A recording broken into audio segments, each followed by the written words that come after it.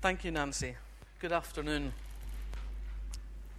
Now, as is the case in so many areas of life, when it comes to crime fiction, Oxford beats Cambridge, hands down. As a producer of crime writers and as the setting for murder, Oxford towers over the other place. And now we have dealt with the traditional rivalry, we can turn our attention to what is perhaps a more pressing question. What is it about Oxford that is so alluring to both writers and readers as a setting for murder? So I sound a bit like Taggart there, don't I? There's been a murder. The reality is that Oxford has one of the lowest homicide rates in the country. But when it comes to fiction, it's got a body count that's up there alongside Bradfield, fictitious setting for the TV version of My Own Wire in the Blood, and the undoubted serial killer capital of the UK.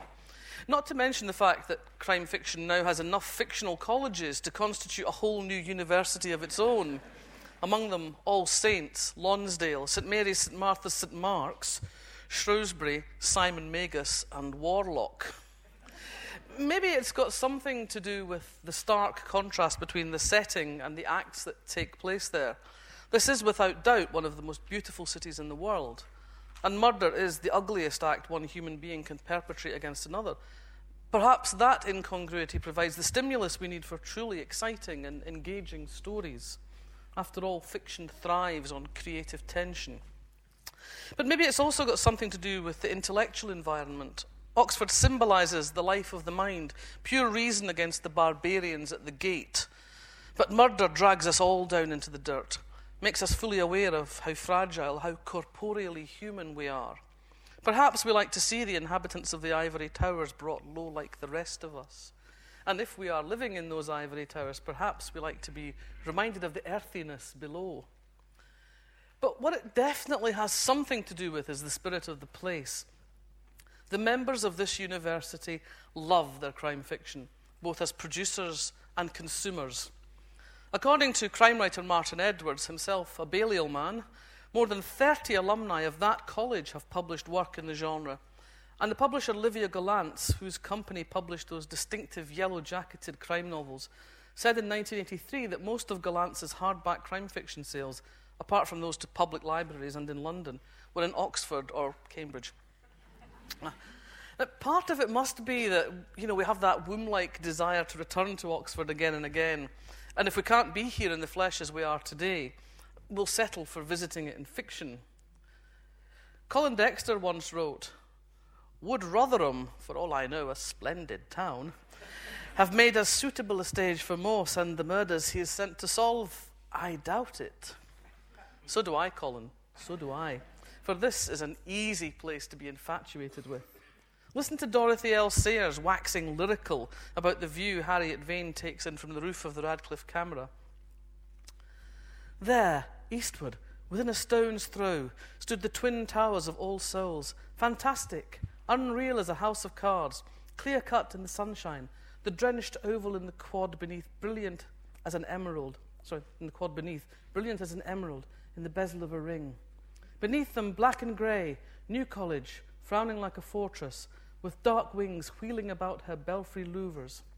And Queen's, with her dome of green copper, and as the eye turned southward, Magdalen, yellow and slender, the tall lily of towers, the schools and the battlemented front of University, Merton, square-pinnacled, half-hidden behind the shadowed north side, and the mounting spire of St Mary's. Westward again, Christchurch, vast between Cathedral Spire and Tom Tower.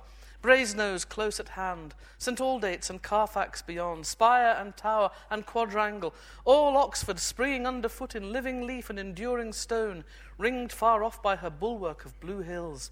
The kingdom of the mind, glittering from Merton to Bodley, from Carfax to Magdalen Tower.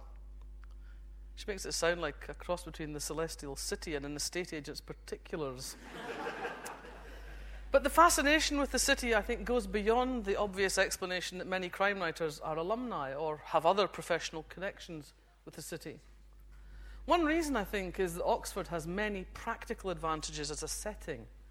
It's conveniently close to London, which offers the writer easy access to the world outside academe.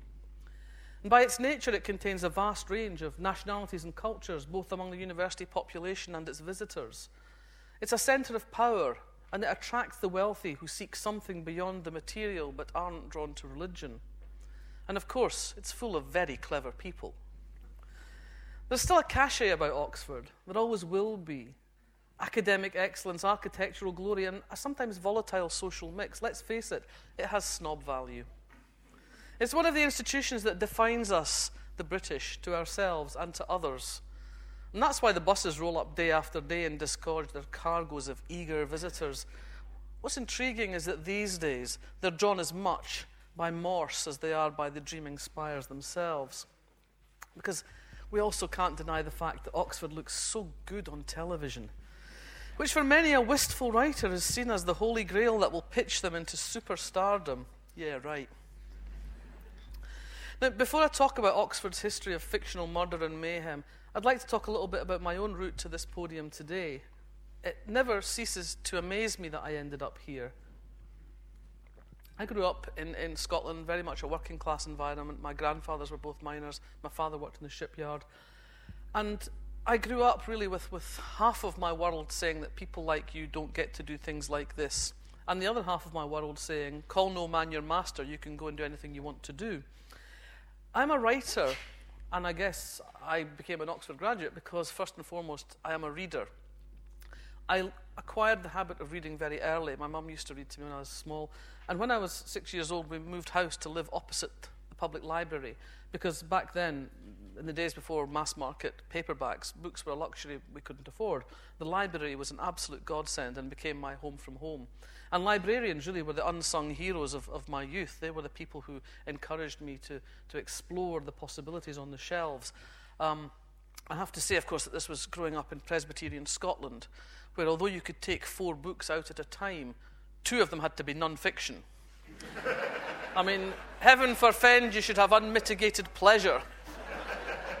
And this led me to explore all sorts of things, history, and for some reason poetry and drama were classified as non-fiction, which doesn't say much for the imagination of the poets and the dramatists, does it? But this was, I say, my home from home, and the librarians were always very kind, and they never laughed at me, even when my reading age went far beyond my spoken vocabulary. I still am very grateful to the librarian who didn't laugh when I came in and said I wanted some more of those Norse leg ends. But I did actually end up coming to Oxford because of library books. As I grew up in Fife, which is in some respects a very radical place. It's cut off geographically to the north by the Firth of Tay and to the south by the Firth of Forth. And until the 1960s, when we got the road bridges, it was actually quite an effort to get in and out of Fife, so we tended not to bother. And so it was this mixture of parochialism and radicalism. And the very much what happened in Fife was, you went off and got a university education if you were smart enough, and you came back to Fife, because why would you want to go anywhere else? There's a folk song very popular in the 1970s, which had the chorus of "Fife's got everything," and the final line was "See the bonny pit bings in the setting sun." For those of you who don't know what a pit bing is, it's a slag heap. But I wanted to. By this stage, I wanted to be a writer, and I learned that writing was a job from the library. I used to read a series of books called The Shalley School. I see there's some nods in the auditorium. Other lives than mine have been shaped by the Shalley School. And that was the first place where I realized that writing was a job. The Shalley School books are also my introduction to series fiction. The books follow from term to term the adventures of the school and the pupils. So you see people starting in like year 1 and working their way up till they finally leave the school, and often come back to teach there. It's been a bit like Fife, really. But one of the characters, Joey Bettany, starts off as Joe Bettany, becomes Joe Maynard, goes on to have 13 children, but in the interstices of having 13 children and teaching history at the school, she also writes girls' school stories. And it suddenly dawned on me reading these books that writing, being a writer, was a job. And I thought, this is what I want to do. This is what I've got to do. But as well as firing that ambition in me, it also opened up to me the possibility of coming to Oxford. because I knew I wanted to adventure beyond the limitations of Fife, which meant going to either Edinburgh or St Andrews, or if you weren't quite so bright, Dundee or Stirling. I'm not saying anything against those universities, that was the received wisdom of the time. Then you came back to Fife, but I didn't want to do that. And my reading of the Shalley School had led me to understand that there were 3 institutions of higher learning. There was the Sorbonne, there was Oxford, and there was the Kensington School of Needlework. Now, my French was not good enough for the Sorbonne. Anyone who knows you will tell you that the Kensington School of Needlework was never going to be my natural home. And so that left Oxford. And so I ended up really coming to Oxford because of the Shalley School, because of the libraries, and because of having to go to the library and read whatever was on the shelves. Also, at the same time as I was reading the Shalley School, I had discovered crime fiction. I used to spend a lot of time with my grandparents when I was a kid, and they lived in a little mining village that didn't have a library.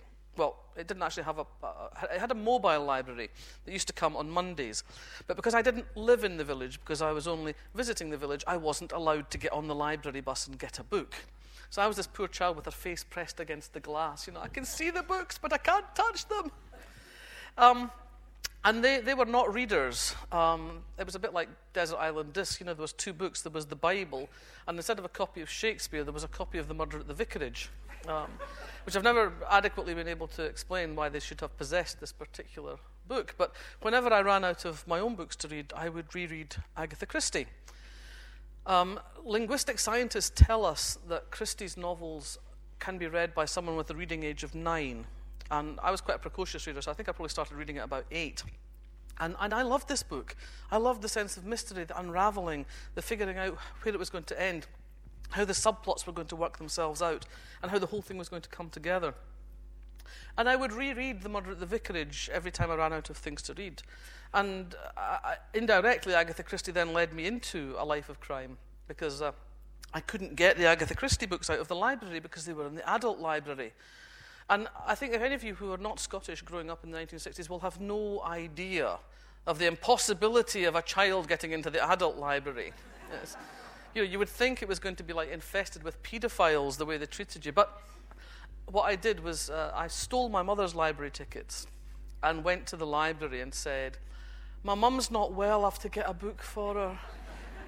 And this allowed me to read my way through Agatha Christie, Niall Marsh, Dorothy Sayers, Marjorie Allingham, Conan Doyle, everything I could get my hands on, really. But, one of the themes that runs through my standalone novels is the notion that your sins will find you out, that the past will catch up with you. And a few years ago, I did an event back at Kirkcaldy Library. And my mother came with me, of course, because she still lives just across the road from the library. And to my surprise, 1 or 2 of the librarians are still there from when I was a kid. At the time, I thought they were ancient, but, they must have been at least, 23? And one of them looked at my mother with some astonishment and said, "Oh, I thought you were dead, Mrs. McDermott." And my mother's like, "Well, why would you think I was dead?" And the librarian said, "Well, with you having been a bedridden invalid all these years."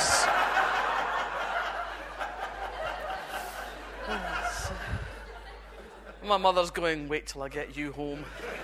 Some things never change, do they? So I had read my way through every bit of crime fiction the library had, and I'd been turned on to American crime fiction by my English teacher, who had given me a Raymond Chandler book when I was about 14 or 15. Now, when I came to Oxford, I thought, I was going to have to put away childish things like the Shalley School and crime fiction. But I think I was wrong on that score, really, because although we didn't study the crime novel, in fact, when I was an undergraduate, English literature stopped in 1945. But we didn't study them, but every time you went into a tutorial, it didn't matter which tutor it was, whether it was St Hilda's or another college where I was sent out for tutorials on some things, always amongst the stacks of books teetering on tables and leaning on shelves, there would be those familiar green and white spines of the Penguin crime novels. So I did form the understanding that it was perfectly intellectually respectable to read these things, even if we weren't studying them. So this kind of gave me permission to carry on with my minor addiction to crime fiction. And what really fed the habit, if you like, was discovering Jeremy's 10p bookshop on the Cowley Road, which I'm sure many of you have over the years visited. And there was always a remarkable selection of crime fiction there. And there was where I discovered P.D. James and Ruth Rendell and more American writers like Ed McBain. And so as I was amassing my collection of English literature, I was also extending my library of crime fiction. And so eventually, when I realized I was going to be a writer, crime fiction was there definitely at the back of my head. Now, the first novel I ever wrote was set in Oxford. Luckily for my reputation, nobody has read it, apart from the couple of dozen publishers who had the good sense to reject it back in 1977. I got so many rejection slips with that book. I think by the end I was getting letters from people I hadn't even sent it to. Please, we've heard about this book. Don't send it. It was set in Oxford because I'd just completed my 3 years there at St Hilda's. And this was my great roman à clé, dealing with all the big subjects, love, death, grief, revenge, bigotry, and punting. And with all the maturity that only a 21-year-old can bring to great literature. But by the time I realized that I was of criminal bent, the Oxford years looked very different to me. And until I started next year's book, which I'm feeling my way gently into at the moment, I'd never set a crime novel in the shadow of the scheming spires. Now, it is particularly appropriate that I'm talking on this subject here today because I have finally applied my courage to the sticking place and embarked upon my Oxford novel. Well, it's kind of an Oxford novel, which was inspired by a bizarre encounter at one of the annual St Hilda's Crime and Mystery conferences, which, if you haven't ever been to, I strongly commend to you if you're a fan of crime fiction and you like to discuss the books that you read. Now, my first published novel was Report for Murder, and my character, Lindsay Gordon, was like me, Scottish, was like me, a journalist, was like me, a lesbian, and like me, had been to Oxford. And I created the fictitious St Mary's College for her to be an alumna of. And in Common Murder, she does actually briefly visit the city of Oxford. I think that as she arrives, the sentence that she arrives with, as it were, will be something that you'll all recognise. Lindsay cursed the one-way system that had turned a city she knew like the back of her hand into a convoluted maze. But I think what I found at the beginning of my writing career was that writing about Oxford felt somehow too close to home. It felt as if I wasn't sufficiently sophisticated a writer to write about it without it being too uncomfortably close to my own life. And so I wanted distance from my own experience before I could actually process that into a novel. But I did make it the hometown of my Manchester-based private eye, Kate Brannigan, and her Oxford is very, very different from mine. She grew up in a blue-collar environment in East Oxford, where her father worked on the production line in the Rover car plant. I always had at the back of my mind to take Kate Brannigan back to Oxford, if only for a short story, but it never quite happened. That's the way things go sometimes. The ideas are there, but you never quite get the time to develop all of them. So the book I'm working on now, The Cost of Everything, begins in Oxford. It begins in Oxford in the present day, and it goes back historically 25, not quite 25 years, but a dozen or more years. And at least 2 of the bodies in the book are from Oxford. So I'm finally sort of like biting down and going, you can do this. It's okay, you can do this. Nobody's going to sue you. Nobody's going to recognize themselves. So that's sort of one half, if you like, of my personal crime fiction odyssey with Oxford, the writer half. But what about the other journey, the journey of a reader? What did that have to tell me about Oxford? And what myths did it create? What lies did it tell me? And what is it saying about this city and the university today? Traditionally, Oxford detective writing centred around the academic world. Plots were inspired by the peculiar structures of college life, both personally and architecturally. Though most colleges rather venerable than my own St Hilda's, the detective novels Oxford was not a modern place. It was one of mellow medieval quadrangles, fine stonework and gargoyles on the spires, and ancient staircases with dubious plumbing, interspersed with gardens and greenery that take the breath away. Oxford's landscape in these novels is a statement of the power and the privilege that lies within sight but beyond the reach of most of the citizens of Oxford, never mind anyone unfortunate enough to live elsewhere. This is the world that spawned what we might refer to as the first age of Oxford crime, the Donish detective. The first age of the Oxford detective novel was characterised by its cosy cleverness. At their best, those novels were witty and well constructed, but at their worst, they were condescending, intellectually snobbish, and too clever by half. Thankfully, the worst examples have disappeared without trace, only of interest to completist collectors. But the best of them are still worth reading today. I would recommend starting with J.C. Masterman's An Oxford Tragedy, which was published in 1933 and set in the fictional College of St. Thomas's. Masterman was a real-life spy master, as well as an Oxford head of house, and he creates an authentic and plausible tale that goes beyond the crossword puzzle mystery.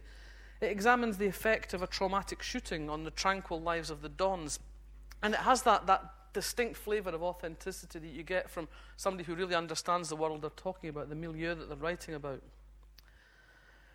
To quote Michael Innes, which was the pseudonym of J.I.M. Stewart, a fellow of Christ Church and a professor of the university, Oxbridge, in general, is a habitat that offers the detective writer such a capital frame for the quiddities and wily-beguilies of the craft. It's not what we'd actually call a soundbite today, but back when he was at the peak of his powers, it came off pretty close to a snappy one-liner. Innes was typical of most of the academics who took to murder. His academic publications may have concentrated on Joyce and Conrad and the modernists, but he clearly enjoyed his sidelines. He wrote about 40 mysteries, mostly featuring the charming, cultured and intelligent John Appleby, whom we follow from Scotland Yard into active retirement. The books are crammed with allusions to literature and art. Their prose alternates between ponderous and playful. They're entertainments, but they have outlasted the 20 or so literary novels Innes published under his own name. I suppose that demonstrates that the Dons writing Golden Age Oxbridge mysteries were more right than they knew in their assumption that detective fiction was a slight but not particularly shameful diversion. Interestingly, some concerns remain the same. Inspector Appleby first appears in the classic Death at the President's Lodging in 1936. Even back then, the traffic was a problem. Innes writes of how the city's grey and fretted stone, sweeping in its gentle curve from bridge to bridge, shudders and breathes as at the stroke of a great hammer upon the earth. Just like Magdalen Bridge, really. The Oxford detective story of this period that most people are familiar with is Dorothy L. Sayers' 1936 novel, Gaudy Night.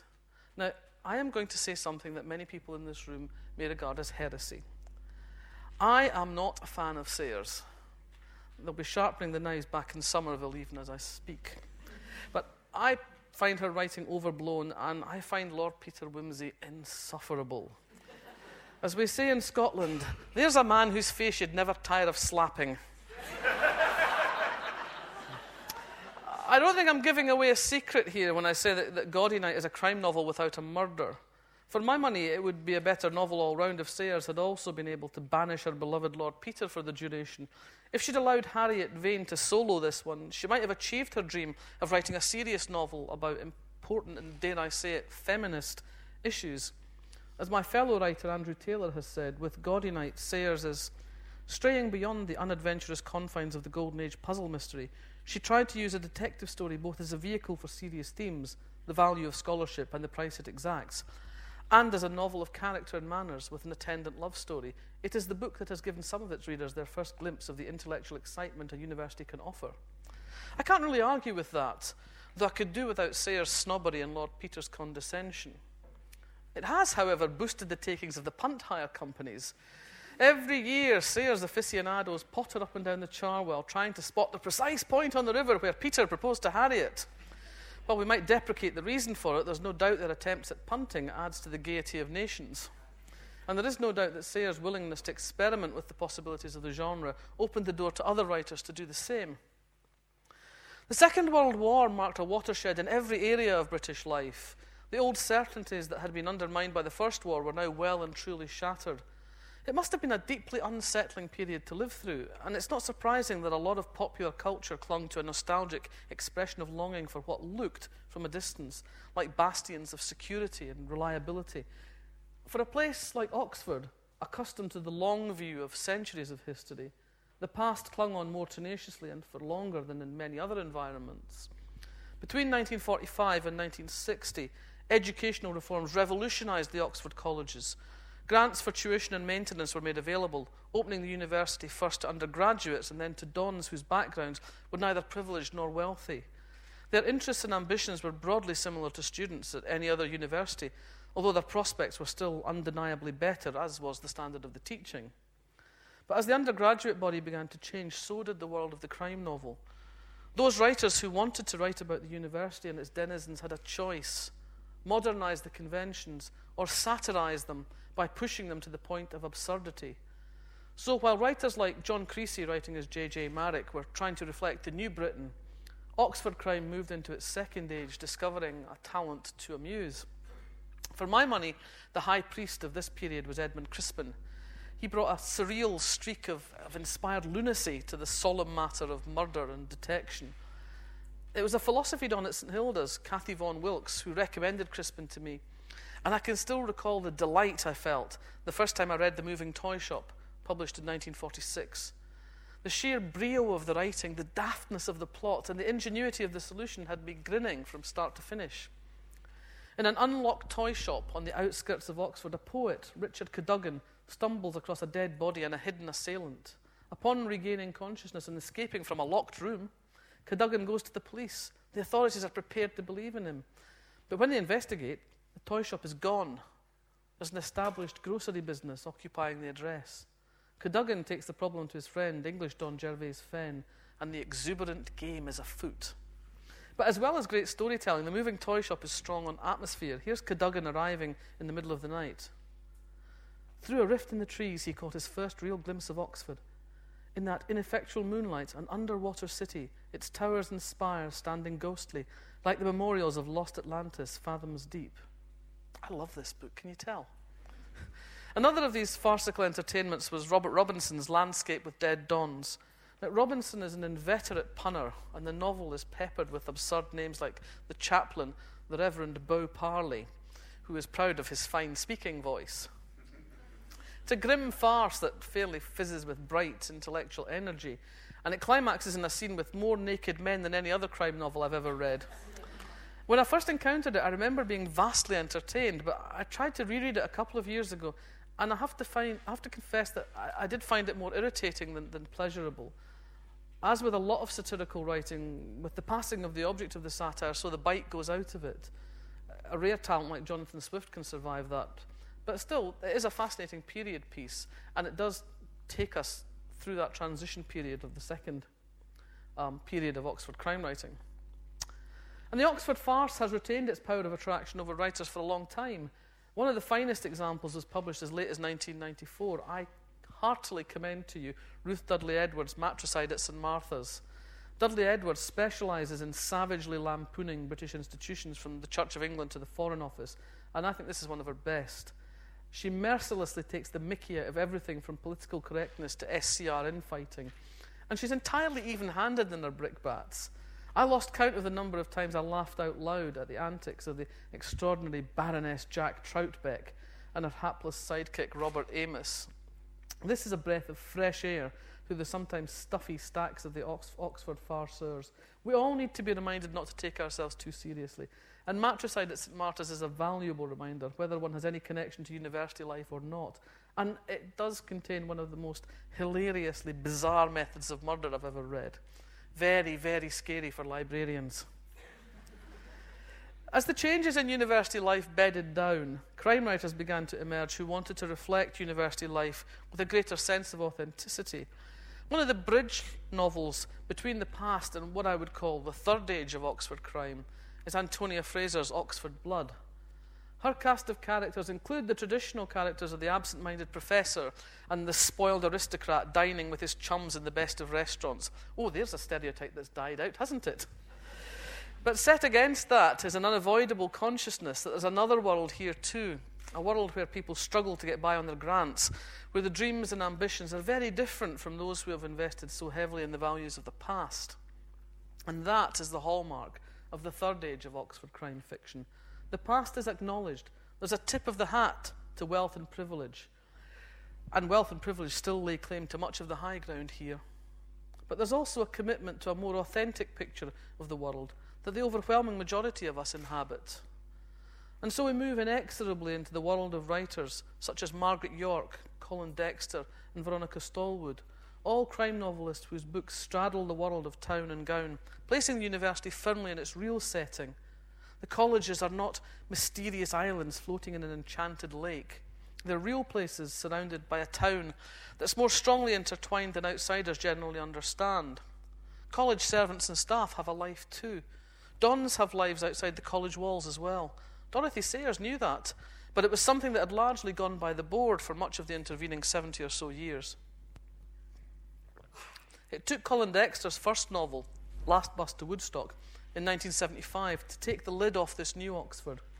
Though before I get to Morse, I do want to take one step backwards to 1960 and Gwendolyn Butler's Death Lives Next Door. Butler is a quirky individualist whose work is nominally police-procedural, but always tempered with an acute eye for social observation, particularly for the off-kilter. And in this novel, she shifts her detective, John Coffin, from his usual beat in South London to the flats and rented rooms of Oxford's meaner streets, where he explores what Butler calls a subworld of failures and hangers-on. These are the people who dreamed of academic success, of fellowships and lectureships, but didn't make the grade. People who snatch at the crumbs dropped by high table and who can't tear themselves away from Oxford. The stark contrast between this and the enviable world of genuine scholarship is well drawn, and the conclusions are by no means the obvious ones. With this glimpse into the way that worlds collide in a city as small as Oxford, we are drawn inevitably to Colin Dexter, a man who has become part of the fabric of the city he describes so well. You can find him in the pubs. You can find him walking the streets if you look hard enough. Colin Dexter understands the whole of Oxford, not just the cloistered world of the SCR, and he encompasses all of it in his work. But when he writes about the university, he's not concerned solely with the gilded youth and its transformation into the crusted vintage port of old age. Last Bus to Woodstock centres around Bernard Crowther. The name alone is a marker that we're dealing with a different class of person from the Professor Falal of Robert Robinson. Crowther is a fellow of Lonsdale College, but he doesn't live in some wood-panelled fellows set in an ancient quadrangle. He lives in a modest house in an Oxford suburb. He spends his evenings and weekends not in high-flown debate at high table, but in reading, trimming hedge and lawn, and presiding over the steady decline and fall of his family life. The people who matter to him are not his colleagues at Lonsdale, but a local nurse who is his mistress, and the insurance office clerk who acts as their go-between. Unravelling these relationships would have baffled Sir John Appleby and frustrated Gervase Fenn. What Colin Dexter does in his 13 Morse novels is to link the different worlds of the city of Oxford in a labyrinth of lust and greed, deceit and ambition. The connections work. The interweaving makes sense because Oxford is a small enough city for these collisions between different classes and cultures to happen regularly. In London, it's easy to move exclusively in one world, only spending time with people with whom we share common ground, either literally or metaphorically. But in smaller provincial cities, you're always rubbing shoulders with people of different backgrounds, different jobs, different politics. So in the third age of Oxford crime fiction, the university ceases to be a hermetically sealed Olympus from which the gods occasionally descend to help out the mere mortals. Dexter is the one whose work we know best, of course, because of the international phenomenon that is the TV adaptation of Morse. But there are other writers who have staked out claims in this modern Oxford territory. I mentioned Margaret York and Veronica Stallwood earlier. Now, York was for many years a librarian at St Hilda's, and she brought her inside knowledge to bear in a handful of novels featuring the Don Patrick Grant. They're psychologically acute and redolent with the whiff of authenticity. They're well worth seeking out for the acuteness of observation and the acerbic eye York turns on her characters. I think there's a real edge to those novels that belies the description of cosy. You could never call these cosy novels, although they tend to be sort of categorized in that way by booksellers and to some degree critics. But I think Margaret York understands modern society very well and writes about it with a sort of forensic eye. Veronica Stallwood has opted for a character who is not part of the university, nor is she a graduate. She's a novelist turned amateur sleuth. And while the novels fall broadly within the Crosby tradition, they can also be very gritty in places, And her wit, again, has that edge of acid in it. She is an unsentimental writer, and her view of the university is not in the least sycophantic. Stallwood herself has said, "Stately figures still dress up in colourful academic gowns and betasseled headgear and drift across velvet lawns drinking champagne and eating strawberries, but I like to show my readers a glimpse of the mismatched socks and grubby trainers they're wearing underneath." There are 14 books in her series so far, and Stallwood shows no signs of flagging. As we moved into the 21st century, so did the Oxford crime novel. It may be a little early to define a fourth age, but there are signs that something rather more noir is stirring in the undergrowth. Tony Strong's novel, The Poison Tree, is a dark serial killer novel that features psychological exploration, graphic sex, and an amateur sleuth who is a research fellow living outside college. It retains the Oxford obsession with cleverness, though. The clues can only be understood by a close study of poetry. And two of Joan Smith's postmodern feminist crime novels feature Oxford, though not with much love, it has to be said. I always think postmodern is a euphemism for lacking a coherent plot. Something rather frowned upon by we purists of the genre. Another diversion from the past comes in the shape of Victoria Blake. She knows better than pretty much anyone about the real Oxford of the university life. She grew up in an Oxford college. Her father was the Master of Queen's, and she went on to take her undergraduate degree here. So she knows that whereof she speaks, and certainly her books, which feature Private Eye Sam Falconer, have that absolute sense of place that performs such sterling service in the crime novel. I haven't really mentioned that, have I? The importance of place in the crime novel. It's actually a trick that crime novelists play all the time, and I'm going to give away one of the tricks of the trade here. The crime novel relies on the suspension of disbelief. We all know in our hearts that real crimes are not solved the way that people like me write about them. It's not a maverick inspector like Morse and his sidekick Lewis supping pints in the Trout that resolve murders that happen in the real world. So when you pick up a crime novel, you know you're going to have to suspend your disbelief and come along with us writers on this journey that we're taking you on.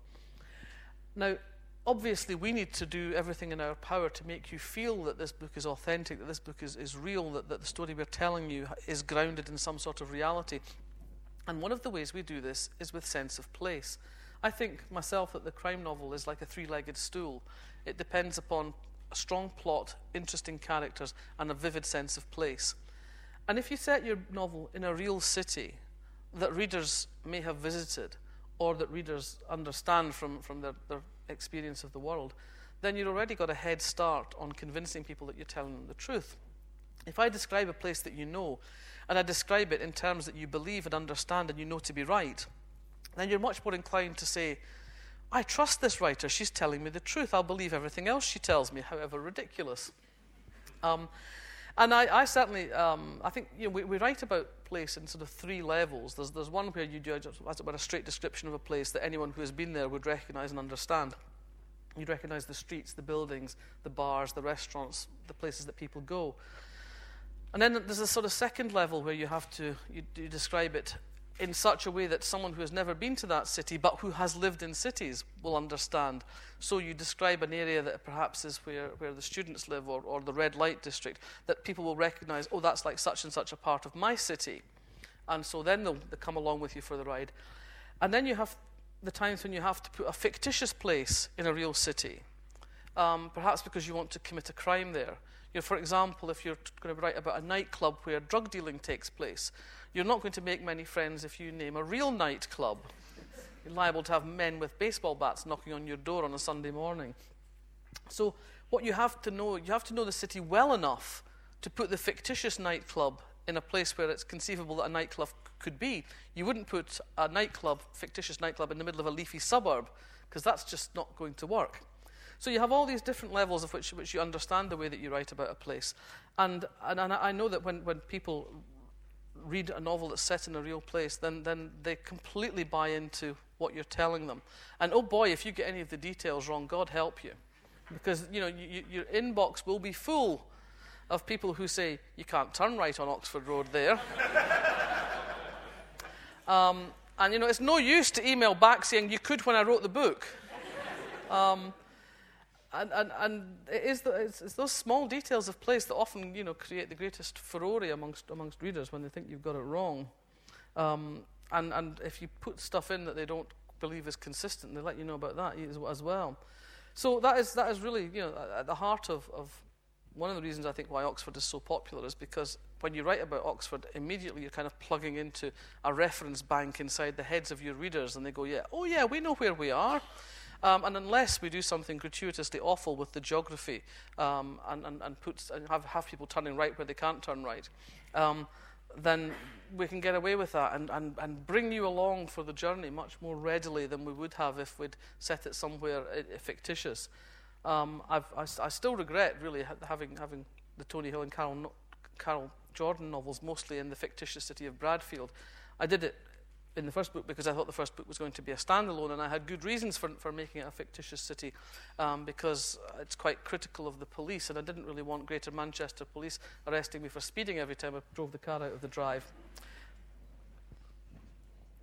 So that, I think, as I say, is another one of the reasons why Oxford works so well as a setting for crime novels, because for us who have spent years here, we recognise the places, and immediately we've kind of got this picture in our head.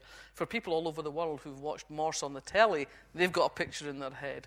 And for people who've never been to Oxford but have been to other great cities, there's a sense of, I understand the kind of thing that's going on here. So as you can see from this brief gallop through the high points of the last 80 years, there's no shortage of writers eager to have at Oxford with a bloody bodkin. There's even a novelist from Argentina, Guillermo Martinez, who's got in on the act with The Oxford Murders, a crime novel that centres around mathematical tricks and formulae, and has improbably been turned into an acclaimed film. Now, back at the start of this talk, I hinted at the culture shock of coming to Oxford, which was quite substantial for me. As I was saying earlier, in college, the first thing I had to do was learn to speak English. And I survived those first traumas, but I learned a lot about what it feels like to be deracinated and about the need to assimilate. And those are both invaluable lessons for a writer who wants to understand character and who needs to reproduce dialogue with a degree of verisimilitude. Once I had taught myself to speak English instead of Gid Braid Fife, I threw myself into Oxford life without reservation. I worked hard, though never quite hard enough to convince my tutors I was doing myself justice. I learned how to read, how to think for myself, and how to research with minimal effort. Also lessons that have stood me in good stead as a writer. I am a great believer in the fact that if you have 3 facts in your possession, you can talk for half an hour on any subject. But other things also fed into the process of making me the writer that I am today. I played hard as well as working hard. I became JCR president. I fought battles on issues as diverse as new washing machines and the necessity of extending women's opportunities within the university. I was instrumental in setting up a college newsletter. I wrote poetry, which was published in various extremely small magazines. And I did party as if I was born to the breed. I made friends who are still close today. I helped produce the first real ale guide to Oxford, taking a vigorous part in the necessary research. I discovered feminism, and along the way I found the courage to come out. All of this in one of the most beautiful and dramatic cities in the world. That Oxford truly is a university that lives up to its mythologies. Like so many of you here today, I lay in punts on summer afternoons drinking champagne and eating strawberries. I got up at dawn on May morning to stand under Magdalen Tower and listen to the choristers greeting the summer. I toasted crumpets in front of gas fires. I ate formal dinners in several men's colleges. Actually, we had a grading system of men to go out with based on the quality of their college cuisine. It's true. Everybody wanted a St. John's man. No, and nobody with a taste bud would be seen dead with anyone from Keble. And St. Hilda's food, I have to tell you, back in those days was pretty grim. Breakfast was good and Sunday lunch was good, but apart from that, you always wanted some nice chap to take you to their college. But, I watched open-air Shakespeare in College Gardens. I danced at a May ball until breakfast, and I often sat up until the small hours, deep in passionate discussion about the philosophy of language or the morality of science. I remember the day Richard Nixon resigned. I'd spent the afternoon reading in a hammock in a garden in Parktown, the crescent immortalised in Colin Dexter's The Way Through the Woods, of course. I was lying there. I mean, this is dreadful. It sounds like some awful parody of Bridehead Revisited. I'm in a hammock in a garden in Parktown, eating figs and drinking Italian wine. And we went indoors as the sun went down to huddle around the TV set and watch history being made. As history is never far from the surface in Oxford. Partly it's the surroundings, but mostly it's because wherever history has been made, the chances are that there was an Oxford hand pulling the strings behind some arras or another. And not always in the obvious ways. One of my tutors was Anne Elliot, a woman of infinite grace, wisdom, and kindness. And she always appeared to be the archetype of a certain English sort of blue stocking, reserved, Church of England, conservative, incisive, and unsparing. I remember rushing into a tutorial with her the week after I'd read Kate Millett's Sexual Politics, a book which had changed the landscape of my mind. It was my first direct contact with feminism, and the fierce rigour of its approach had fired my enthusiasm. Here was someone propounding a revolutionary vision of the world, but one which was closely argued and which related directly to my own field of knowledge. And I was absolutely bubbling over with the passions that the book and its ideas had inflamed. I threw myself on Anne Elliot's sofa and outpoured my reactions. She listened in calm silence until I ran out of steam, and then she smiled. "Ah, yes, dear Kate," she said. I thought, what? What was she on about? How could this conservative Oxford scholar have any connection to the radical genius who had just changed my life? I was her supervisor for the DPhil thesis that her book is based on, she continued. And I'm like, what? Now, can we turn our minds to Wordsworth? And, that's Oxford for you. It always gets there first. And thanks to the precedents of those great crime writers that came before me, and thanks to those piles of green and white penguins, it opened a door for me, as Oxford has opened so many doors for me, and I think probably for everyone in this room, Oxford has opened doors of one sort or another. But it opened a door for me on a world that's given me far more delight and more possibilities than I ever could have imagined before I set out on this journey. Crime fiction has been, for me, an exciting adventure. I was lucky enough to start writing in this genre at a time when it was in the process of entirely transforming itself. When I first started writing the crime novel, really all there was in the UK was the police procedural and the village mystery, and the Oxford mystery, of course. But I count that as a kind of village mystery because that Oxford was a kind of village. And I didn't know anything about the police and the way they worked, so I couldn't write a police procedural. I didn't realise at that point how much of it was just makey-uppy. And I certainly, the police officers I had met as a baby journalist did not fill me with a burning desire to spend time with them and learn about what their job entailed. And I couldn't imagine writing a village mystery because the kind of village I had grown up knowing was very, very different from St Mary Mead. In Scottish mining villages, we did not have retired colonels of the Indian Army. We did not have spinsters with herbaceous borders, We had wee women going down to the pub on a Friday night, dragging their men out full of abuse before they drank all their wages away. We didn't even have vicars, because we were Scottish Presbyterians. We had ministers. So there was absolutely, no possibilities there for me.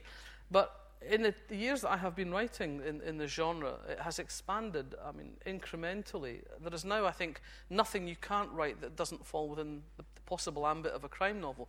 We have psychological suspense, we have novels narrated by the killers, we have novels narrated by dead victims, we have humour, we have settings almost anywhere, we have darkest noir, we have books written about contemporary English village life that are a million light years away from the books of St Mary Mead.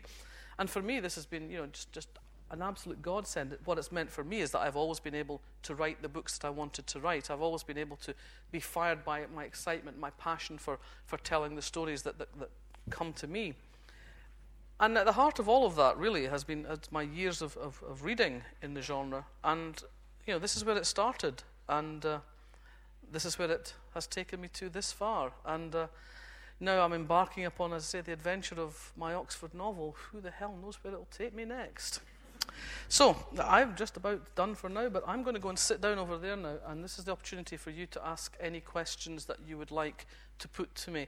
There are a couple of roving mics, and it would be very helpful if you have a question, if you could wait till someone with the mic gets to you, because otherwise we'll not be able to hear you.